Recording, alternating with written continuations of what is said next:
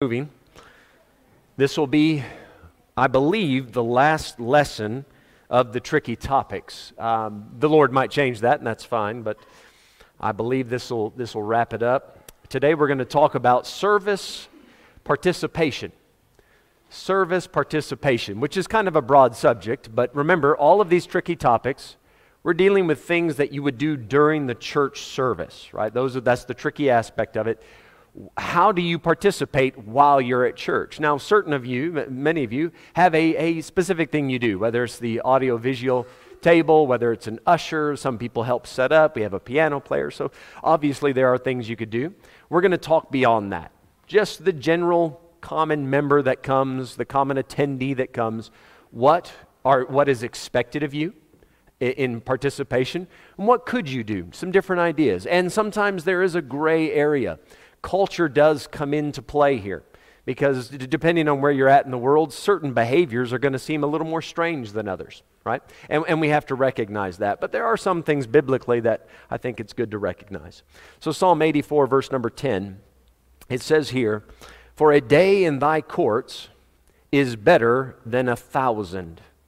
I like that. You can have 1,000 days outside of God's house, if you will, the courts, right? That's the courtyard of the temple. This would be the equivalent of standing outside in the grassy, sunny area just in front of this Saul, this church sanctuary now. So 3.5 years, right? 1,000 days outside of that. I'd rather have one day here at church than 1,000 days away from it. That's saying a lot. Then he says, I had rather be a doorkeeper in the house of my God than to dwell in the tents of wickedness. Now the tents of wickedness, you're kind of thinking of that party, right? The rioting, the Bible calls it, where you would sneak off and do something that you ought not be doing. It's that one night pleasure kind of thing. He said, I'd rather, instead of having these big, massive parties going from tent to tent and house to house, I'd rather just have a small job in the house of my God. And the reason I point that out is this person, the author here, wants to be involved. They want to participate. Rather than just come to the house of God, let me do something. What can I do? I'll hold a door. Now that's something anybody could do, right? Let me just stand at the door and make sure people can find the way in, maybe shake their hand on the way in, a doorkeeper in the house of my God. Look at Psalm 27, verse 4. So maybe you ask yourself this morning, I like coming to the house of God, and maybe there's more I could do there. And maybe it's not something big, maybe it's something small. Just keeping a door. Psalm 27 and verse 4. He says, one thing have I desired of the Lord, that will I seek after. I like this. I'll seek after it. One thing I desire of Him, and I'm not going to wait around for God to force it on me. I'm going to go looking for a way to make this happen. That I may dwell in the house of the Lord all the days of my life. So any day that the house of the Lord is open and I'm expected to be there, I'm seeking a way to be there. Do you see this? Okay. To behold the beauty of the Lord and to inquire in His temple. Do you see? I'm not just going to go there and sit there. I'm going there with a purpose in mind. I'm seeking after something. I'm going to look for the glory or the beauty of the Lord. I want to see how great He is. And if I don't find it when I immediately get there, I'll ask for it. And there's a good chance, right? You come to church, you come to the house of God, and maybe you've had a tough week, and you have some questions. Lord, why this? Why that? I'm going to go to the house of God looking for answers. So these are all things you can do to participate. You go to church on purpose. You go to church with a purpose. So at the very least, you show up with a desire, right? One thing have I desired, I want to be there. I'm here to learn. I'm here to see God and so forth. So going on purpose. Look at John chapter 2 now. Service participation. The old saying is, if you look for nothing, you'll find it. If you come to church looking for nothing, expecting nothing, you're guaranteed to get exactly that. But if you go ready to participate, be a part of the service, even if it's just coming to listen intently, that's participating. Be an active listener. We'll talk more about that in a moment. John 2, let's begin reading verse 13. And the Jews' Passover was at hand, and Jesus went up to Jerusalem, and found in the temple those that sold oxen and sheep and doves, and the changers of money sitting. And when he had made a scourge, that's a whip, of small cords. Now, he has this whip, right? These little ropes, and then he would tie knots in it. You understand that? A whip is strong enough. Now you're tying little knots in it so that when you strike, whack, that'll really get your attention. And poured out the changers' money and overthrew the tables. Now, Jesus went to the temple. He participated. I am not suggesting that you come down the aisle today and overthrow the communion table and push the pulpit over. Please, please. But learn the lesson here, verse 16. And said unto them that sold doves, take these things hence, make not my Father's house an house of merchandise. So this isn't a place to come and make money. This isn't a business opportunity, right? They were treating it like that. So when you come to the house of God, come for the right reasons. It's a house of prayer. It's a house of praise. You can read these things in the Old Testament. Verse 17, and his disciples remembered that it was written. And then he's quoting Psalm 69, verse 9. The zeal of thine house hath eaten me up. Jesus, as the prophesied Messiah, is fulfilling that scripture from Psalm 69, 9. The zeal of thine house hath eaten me up. We still use that phrase today. He's eaten up with it. He's just consumed by it. A zeal for God's house. Not just to be there, but to see things work properly, decently, and in order, and to be part of what's happening there. That's how our Savior did it. And we would do well to follow those footsteps. Now, come to 1 Corinthians 14. 1 Corinthians 14. And verse number 26, let's begin reading there. In 1 Corinthians 14, it's important to recognize that this chapter is dealing with public assembly. 1 Corinthians 14 is not dealing with private worship of God. Please understand that. You can learn some things about individual or private worship, sure, but the focus of the chapter is when we assemble as the assembly, what should we do? How should we operate during the church service? That's what the chapter is about. Now, in verse 26, we have some warnings that are going to be brought about here. Verse 26, how is it then, brethren, when ye come together, every one of you hath a psalm, hath a doctrine, hath a tongue. So the first warning here, you guys are coming together, good, and everybody's participating. Do you see that? Everybody shows up and says, ooh, I want to be part of the service. I have a song. And the next guy, but I have a new teaching I've been studying from the Bible. And the next guy says, I learned a new language this week. It's not some gibberish stuff, but honestly, they learned a different language and they want to impress everybody with it. And then another guy says, yeah, but I got this great revelation God spoke to me this week. They all want to contribute. And Paul says, good, okay, but guys, make sure the motive is right. Are you trying to help the church? Are you trying to be a blessing to others and get them closer to Christ and teach them something about the Lord? Or are you doing this simply to be seen of men? Right? So you remember this in Matthew 6? Jesus said, when you give, don't blow the trumpet. When you pray, you don't do it out in public just to be seen and heard of men. When you fast, anoint your head. Don't walk around with dirt on your head and your clothes all rent looking like you're fasting. Just go about your day. Don't do it to be seen of men. So participate, absolutely. None of the things mentioned in verse 26 are bad or wrong. If you want to participate in that way, great. We will organize that. Verse 40, let all things be done decently and in order. So we'll organize those efforts. But we want to make sure that the motive is right. So participate, yes, but not to be seen and heard, but rather to help.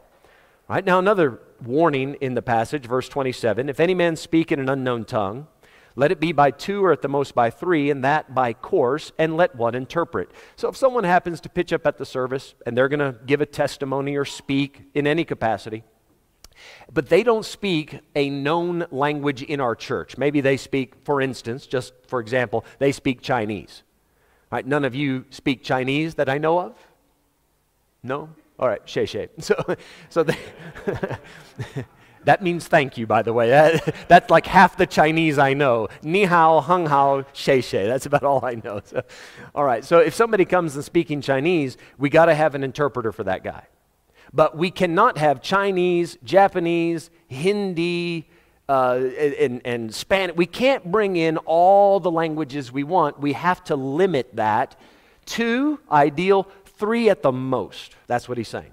Why? You don't want to overload the service.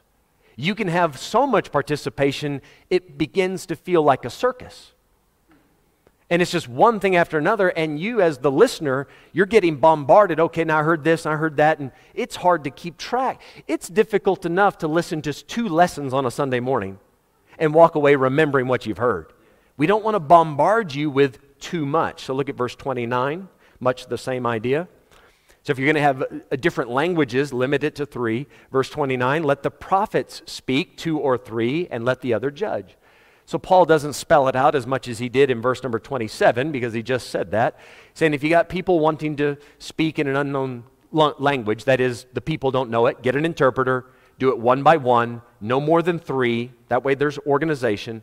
But if you want to have preachers, somebody to stand up and preach in a language that the church does know, also limit that to 3. 2, okay, 3 at the most. Why? Because if you listen to 7 or 8 sermons in one time of assembling, how do you walk away retaining that? It's just too much. So the participation's good, but you don't want to overload it. All right, another thing, verse 32. And the spirits of the prophets are subject to the prophets. Don't lose control of your emotions. Stay under control. So participate, yes, but the idea of just letting loose and not even thinking about how you're acting. Now, this is true of the preacher. I have seen some preachers and heard some preachers, they got so excited, I was no longer listening to the sermon. I was just watching to see if he would hurt himself. He was so excited. Calm down just a bit, right? But this also applies on the other side of the pulpit. Yes, I need to be under control. I can't lose it, but neither should the people listening. Right? So I have seen this sometimes in churches where people just get excited. They'll get up and start running around the church. I've been in services like that. Bible-believing churches, not charismatic stuff, where they just start, we called it running the bases. Now, I like that people are excited. I love the participation, and that's where I say maybe culturally, that wouldn't be strange in some places. If that happened here, juju. You just got jujued, right? The tokolos is chasing you. That's what we would think, right? So it'd be a little bit strange. Okay, so that being, all of a sudden my microphone just shot up. I'm not sure what happened there. So don't lose control. And guys, you know this happens in some assemblies where people will get excited during part of the service and then whoop, they'll flop over on the floor and that kind of thing. They've lost it. That verse 32 warns us, don't get into that crazy or ecstatic state. All right, another thing, verse 33. For God is not the... Sorry, guys, can you turn me down just a bit as well? I'm ringing. I can hear it up here. Verse 33, for God is not the author of confusion, but of peace, as in all churches of the saints. God's not the author of confusion. So don't confuse people. Participate, yes, but not to the point of confusion. And I think this kind of encapsulates everything else that he's saying. If you overload the service and people lose control and their emotions get the better of them and they stop thinking about what they're doing, then all of a sudden it gets confusing. That's what we're trying to avoid. And then he gives another thing in verse 34. Let your women keep silence in the churches. Now, what is he doing here? Is he saying women can't participate? No, he's giving order. This is structured. Paul is putting this regulation, if you will, in the local church for 2 reasons. Number 1, this is what is written in the law. And he quotes it. You can see, verse 34, it is not permitted unto them to speak, but they are commanded to be under obedience, as also saith the law. So Paul is taking a template from the law and saying this is how it was set up. Men were leading the religious worship, so we're going to do it that way in the local church. And then in 1 Timothy 2, he also gives the very same command about women keeping silence, but then he goes all the way back to Genesis chapters 2 and 3. And he says, Adam was first formed, Adam wasn't deceived. It was Eve that was deceived. So based on how God set it up in Genesis chapter 3, it says there the husband would rule over the wife. Amen. We're all excited on that point. That's Genesis 3. That's the structure for the home. Yes? Yes? That's the structure for the home, and that's the structure we should have in the local church. So Paul says it would be confusing if in your home the husband rules in the home and the man is in charge, and then you get to the church and all of a sudden a woman's in charge. So he said, in order to limit the confusion, we're going to keep this one stable thing of the man leading the services. All right, now that's not to say a woman can't participate in other ways. So we'll look at some of that. Guys, I'm so sorry. My microphone is cutting in and out, yes? I'm hearing it going up and down, right? I'm seeing some of you also saying it's going up and down. I'm not sure what's going on there. Are my batteries dying? Not sure. Okay. Well, on we go. All right, so what can we do? I've given you these warnings. Within this chapter, there are a handful of things that are mentioned, and I think these things are going to be pretty obvious, but I want to speak specifically about these things. Number one, singing. I think you can find it in verse 15? Look at verse 15. What is it then? I will pray with the Spirit. I will pray with the understanding also. I will sing with the Spirit, and I will sing with the understanding also. So I'm going to sing in a language that I understand, but when I do it, I'm going to sing, not just going through the motions, but I'm going to sing with the Spirit, with all my heart. I'm going to put my back into it, as they say. Yeah. So here's a good way that you can participate in the service. Simple way to get involved. When it's time to sing, sing. Really sing. Now, can I put a few regulations on that? Wow, there I go again. What in the world? These speakers are playing games with us this morning. So here's a few regulations. Sing loudly. That's the book of Psalms. Sing loudly. But also sing on key. Amen. If you cannot sing on key, sing just loud enough to be part of the song, but listen to how others are hitting the note and then follow them. That's just good advice. And then also sing joyfully. Sing joyfully. We try to choose our songs carefully so that as you sing them, they can edify you. Pay attention to the words, right? Try to get a blessing. We want to sing with the understanding also. That's why we use a language we know, so that we can go through the words and go, man, this is a blessing. I mean what I'm singing. Really get into it. That does a lot as you participate. Now, another thing, and this might seem obvious, verse 15, you can see it. Pray. At various times in the service, I know you might take it as a mere formality. You know, before the offering we pray. Before the sermon we pray. That's fine. But as somebody is praying, pray. Actually pray. Talk to God. Don't just let that guy do the talking. Talk to God and say, God, me too. I want to get in on whatever the sermon's going to be about. God, help me to give as you told me to give. And even as you go, you might be in constant communion with the Lord. Lord, help me to understand this point. Lord, help so-and-so. I think somebody here could get a blessing. Somebody else needs to hear, whoever it is. Let somebody get saved. Pray as you go. Pray before you come. Right? I know that's not participating in the service, but it's a way to prepare for the service.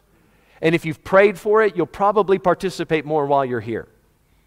So I'm not going to ask for anybody to raise their hands, but I'm just curious how many of you prayed for the service this morning before you came. Because I believe it would impact your time while you're here. All right, another thing you can do while you're here, this is going to sound a little strange, but you can preach. Now, when I say you can preach, you can, men, you can preach. And if any of you would like to learn, we can more than happy to teach you and help you with that. But you say, well, Brother Mike, I'm not called to do that. Not a problem. Be active, participate in the sermon. Be an active listener while somebody is preaching. So let me just, one little tip on that. If you were standing here right now, just picture that, men. Ladies, you can also picture it because we have had various ladies teach ladies' meetings, right? Teaching a group of ladies, which is biblically right and necessary. What if you were the one standing here now? What kind of listeners would you like to have? Would you like for them to be counting the lights? Or would you like for them to be locked in and following along, right? I mean, it's an obvious question, but just keep that in mind as the sermon's going about. All right, another thing. Greet visitors. Greet visitors. Now, you'd say, but it's not mentioned in 1 Corinthians 14, but in Romans 12, the Bible says to be given to hospitality. It's also in 1 Peter 4, given to hospitality. So as you see people coming in, just say, I'm glad you're here. Say, I'm not an usher. Who said you had to be an usher? Right? We do have people dedicated to certain jobs, yes, and we hope that they'd greet and get some names and make people feel welcome. But guys, we want everybody to participate in that to some extent. I'll take it a step further. How about you do this? You find somebody that's maybe come to church a time or 2, 3, 4 times. Go over and say, hey, I've been seeing you here. Really great that you've been coming back. Would you like to go to lunch? Just want to take you out for lunch, just get to know you a bit. Just make them feel welcome. That's hospitality, right? Comment spray. God knows you know how to do that. Use it for the Lord. Use it for the Lord. All right, 1 Corinthians 16, you can just flip over a couple pages. Give you another thing. Verse 1. 1 Corinthians 16, verse 1. Now concerning the collection for the saints, as I have given order to the churches of Galatia, even so do ye. Now notice he's given order. There's structure for the local church. Here's how you have a service. Here's how you can participate. Verse 2, upon the first day of the week, that's Sunday, let every one of you lay by him in store, as God hath prospered him, that there be no gatherings when I come. So another way you can participate is to give. And Paul says, prepare that. While you're at home, lay it by. Get it ready. And that way when I show up, you don't have to run back home to gather it. You have it in the service. And the Bible tells us, give cheerfully. Right? So this is something you can look forward to. God, I want to show you just how much I appreciate how you have prospered me. This is your chance to say thank you to God and recognize how good he's been to you. Do you see it in verse 2? As God hath prospered him. So you need to give accordingly. And during the service, now obviously you're not limited to the church service when you give. You can give anytime, anywhere, but this is an opportunity to do it. Last week we talked about tithing, and I just want to say I've never, ever been disappointed with this church, with you guys, when it comes to money. And you guys, amen. You guys, you guys have been extremely generous since day one, and I mean that. Last week we had that lesson on tithing, and again, you guys responded very, very well to that. And several people came with questions and so forth. I really appreciate the way you guys take that. It's been over 10 years that we've had this church. I've never taught a lesson in church on tithing. I never really needed to. But then I noticed as of last week, there were actually several good questions along those lines. So I'm very glad that we covered that subject. And I just want to encourage you, if you have more questions about it, ask. Because it is an important part of the Christian life and of the local church. All right, there is one other, I'm going to get in a little deeper on something in 1 Corinthians 14, but so you can come back to that, 1 Corinthians 14 and verse 17. But I'm going to slip something in just real quick, kind of like the negative side of it. I've been telling you what you can do. Let me slip this in quickly. Here's what not to do. Don't be a distraction. Now, we had a lesson, 2, 3 weeks ago, 4 weeks ago, about childcare in the church, and we just had an example of it. Kids are going to, woohoo, all of a sudden in the middle of the service. That happens, right? I mean, there's only so much you can do, so everybody needs to be patient with that. But moms, dads, just be mindful that other people are here trying to listen and learn. Keep those kids under control as best you can. So try not to distract others while they're here. We don't want to be focusing on you, but rather on the Lord Jesus Christ and on the Bible. But another thing I think needs to be addressed is devices in church. And when I say devices, I'm talking these things, right? So I rarely make announcements about let's make sure your phones are off. But usually, once a week, usually once a Sunday, we do have a device go off. It would be a great habit to get into. As soon as you come through the door, airplane mode that thing. Or just flat out shut it off. But now some people say, but Pastor, it's so convenient. I have my Bible on my phone. You know what? There's no verse in the Bible that says you have to have a paper Bible. You can't have it on your phone. So and here I am. I have a device. I have a device.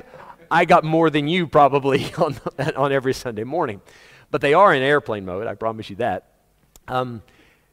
It is a distraction when somebody in the middle of the service starts getting a call, right? It is a distraction when you're looking at the Bible on your phone and ding, even though you're on silent mode, you see the message. You, for a moment, check the message. As it pops up, you know, that notification. You're like, oh, somebody's right. I'll get back to that later. You just missed 5 seconds, right? You say, not a big deal. Well, those 5 seconds add up after a while. So why not just ignore that altogether? Furthermore, I think there are advantages to having your own paper version Bible open before you because it's so much easier to remember where that was at on the page. I'm not going to say it's impossible to remember what you saw on the phone, but the phone scrolls, you know, and it's just not as easy. You can't mark on the phone as well as, most people can't mark on their phone at all. You can highlight if you know how to use your phone, but it's so much easier to make notes in your Bible, which that's participating. Make notes, highlight something. That little nugget, you know, that one thing that God gave you to write that down so you don't forget it. All right, so try to limit those distractions as much as you can. All right, now another thing that you can do during the service, and I think you should do, to an extent. 1 Corinthians 14, I want verse 16. 16. He says here, else when thou shalt bless with the Spirit, how shall he that occupieth the room of the unlearned say amen at thy giving of thanks, seeing he understandeth not what thou sayest? Now, what the verse is talking about is if somebody's asked you to pray in church and you're going to give a blessing, you're going to thank God for whatever is happening in the service. If you do that in a language that the church doesn't know, how are the people in the room that have not learned that language, how are they going to say amen when you give thanks? They don't understand what you're saying. So that's the meat and potatoes of the verse. However, here's what I'm going to zero in on in verse 16. If you do understand what has been said, that's the proper time to say amen. Right? So the word amen means that's right. It means so be it. I think there's a good Afrikaans, there's actually several Afrikaans equivalents to this, but one of them would be asai. Da farai. Something like that, right? You could slip that in. There are different expressions that would be appropriate. Amen is a biblical word, right? There are two words you'll find in almost every language on the planet. And I mean this, every language, they do not translate it, they transliterate this from Hebrew. You get the word amen and you get the word hallelujah. But in Afrikaans, you can hear those amen, hallelujah. I mean, I know you pronounce it slightly differently. In Chichewa, we say alleluia, amen. I mean, it's the same. In every language I've visited in India, amen, hallelujah, it just comes out the same. So hallelujah means praise the Lord. Amen means so be it or that's right. So when somebody has said something true, and it's a valid point, you can support that. You don't have to stand up and go, amen. If you're in North Carolina in America, that fits in perfect. If you sit there quiet the whole service, something's wrong with you. Right? That's why I say culture does factor into this a bit. I get it. But there are times where an amen would really help the service. It really would. It helps. It almost punctuates the point that the preacher's making. And thereby the church, this should be a little bit of give and take where I'm giving you a good point and to acknowledge that it landed, you go, yeah, amen, amen. And it doesn't have to be real loud. It can be loud enough just so that your wife next to you knows that you're still awake. Yeah? It could be just subtle, amen, amen. Now, I know some of you are like, that's my way out. I'll just close my eyes and every now and then, amen. Amen. Amen. Amen. Oh yeah. Amen. Your mind is elsewhere, but amen. Amen. Which leads me to the next thing. Be very careful that you put the amens where they should be. Right? This should be an educated amen. Don't just throw them out there willy-nilly. Just think about it before you say it. There was a famous African-American preacher, I think he recently passed away, if I'm not mistaken, but maybe didn't. Jasper Williams. And he has a couple sermons that he's very well known for. And one of them was called, I Fell in Love with a Prostitute. And he preaches out of the book of Hosea. And because if you know the book of Hosea, Hosea was commanded by God to marry a harlot, a prostitute. So, and when he preaches, right, he gets it into the high hum.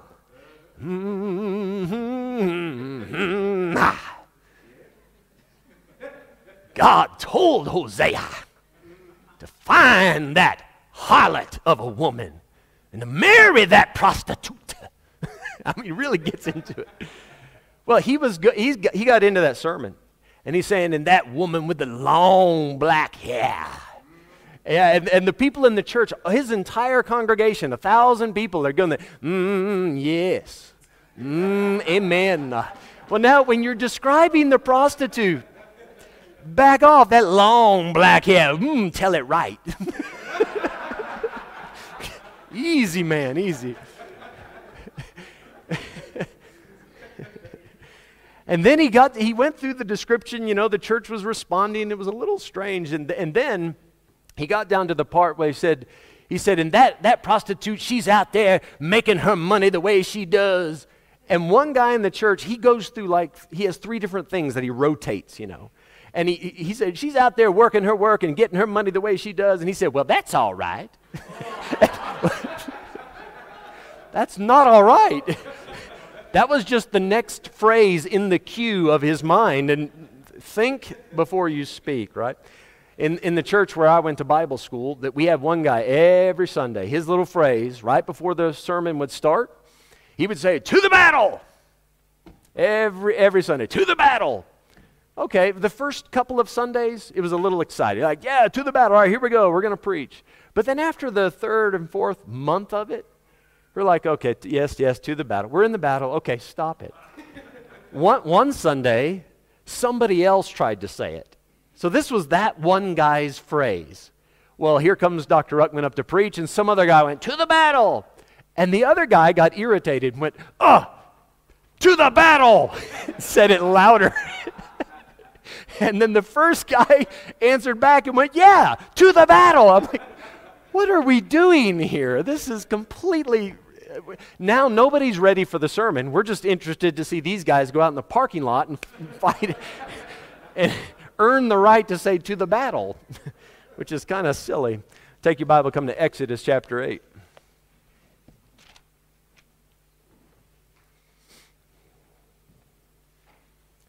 Now, just in case saying the word amen out loud in any sort of volume is too much to ask. And I mean that. I'm not trying to be sarcastic. If that is just so far out of your comfort zone, which, come on, it really shouldn't be. But if it is, and granted, there are a few people I think that might be a bit much, I'll take a good nod. There we go. Just one of these. And again, that way I know. Now, be careful. I want the nod, but your head needs to come back up when you nod. Right? Because otherwise it's just, okay, you nodded, but you nodded off. And that we don't need. That's discouraging. Look, he's got it. He's gone. Oh, shame. He's fallen. Somebody, usher, catch him. He's about to go. So we don't want that. Exodus chapter 8, verse 9. So Pharaoh, he called for Moses. He says, listen, I'm going to let the people go. Take the frogs away. I'll let the people go. Moses, verse 9. Moses said unto Pharaoh, glory over me. Now, that's one example, biblical example, of somebody that was excited about what he just heard. And it was an expression of excitement. Glory over me. Glory to God, we might say. Remember when Jesus came riding on the donkey into town and they would say, Hosanna, Hosanna to the Son of David. Hosanna just is a way of saying, I'm excited about this. That's it. So there's biblical, or say a biblical precedent for showing that excitement by saying something like this.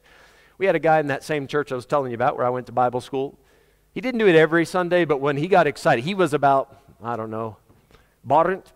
Just stand up just for a moment, just so people can see. He was Barent size. Barent's not the smallest guy, right? So this guy, Brother Dunleavy was his name. And when he looked like a lumberjack, he probably was, right? He was from Washington State. He probably was, because he wore red flannel all the time. He'd get up. He would stand up during the sermon. Somebody be preaching along. He'd get excited. He'd go, "Glory to God!" But he said it so loud, I mean, the building would shake. And one Sunday, it came out of nowhere. It was during the announcements. Somebody was saying something about a missionary, and he got excited about this answer to prayer, and he got up and, "Glory to God!" He didn't realize there was an old Tani sitting right in front of him. She just about went to see Jesus. I mean, she just, so again, right? You need to have some discretion. Participate, yes, but do it smartly. Stay in control of yourself. Look at Deuteronomy chapter 27. Deuteronomy chapter 27.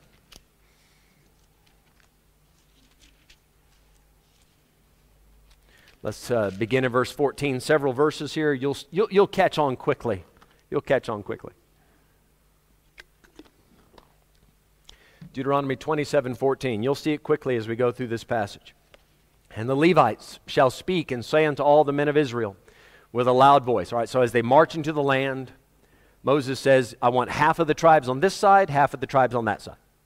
And as you march in, there's going to be some blessings, there's going to be some curses. And then he says the Levites are going to speak and say to all the men of Israel with a loud voice. Verse 15, "Cursed be the man that maketh any graven image or molten image, an abomination unto the Lord, the work of the hands of the craftsman, and putteth it in a secret place. And all the people shall answer and say, Amen. Cursed be he that setteth light by his father or his mother." So they don't take mom and dad seriously. "And all the people shall say, Amen." Verse 17, "Cursed be he that removeth his neighbor's landmark." You're stealing his land. "And all the people shall say, Amen. Cursed be he that maketh the blind to wander out of the way." That's just cruel. "And all the people shall say, Amen." You see, as he's pronouncing these things, if the people don't respond with amen, it kind of sounds like they're planning on doing those things. So he's saying, they're going to tell you what not to do, and God's going to punish you for it. You better answer. Because that's your way of kind of signing off, going, okay, I heard it, I get it, I understand it, won't do that. Yeah? Verse 19, "Cursed be he that perverteth the judgment of the stranger, fatherless, and widow. And all the people shall say, Amen. Cursed be he that lieth with his father's wife, because he uncovereth his father's skirt. And all the people shall say, Amen. Cursed be he that lieth with any manner of beast. And all the people shall say, What? Amen." Verse 22,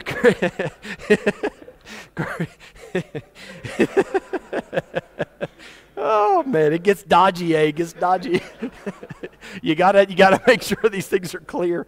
"Cursed be he that lieth with his sister, the daughter of his father, the daughter of his mother, and all the people shall say, Come on, Amen. Cursed be he that lieth with his mother-in-law." Oh, what?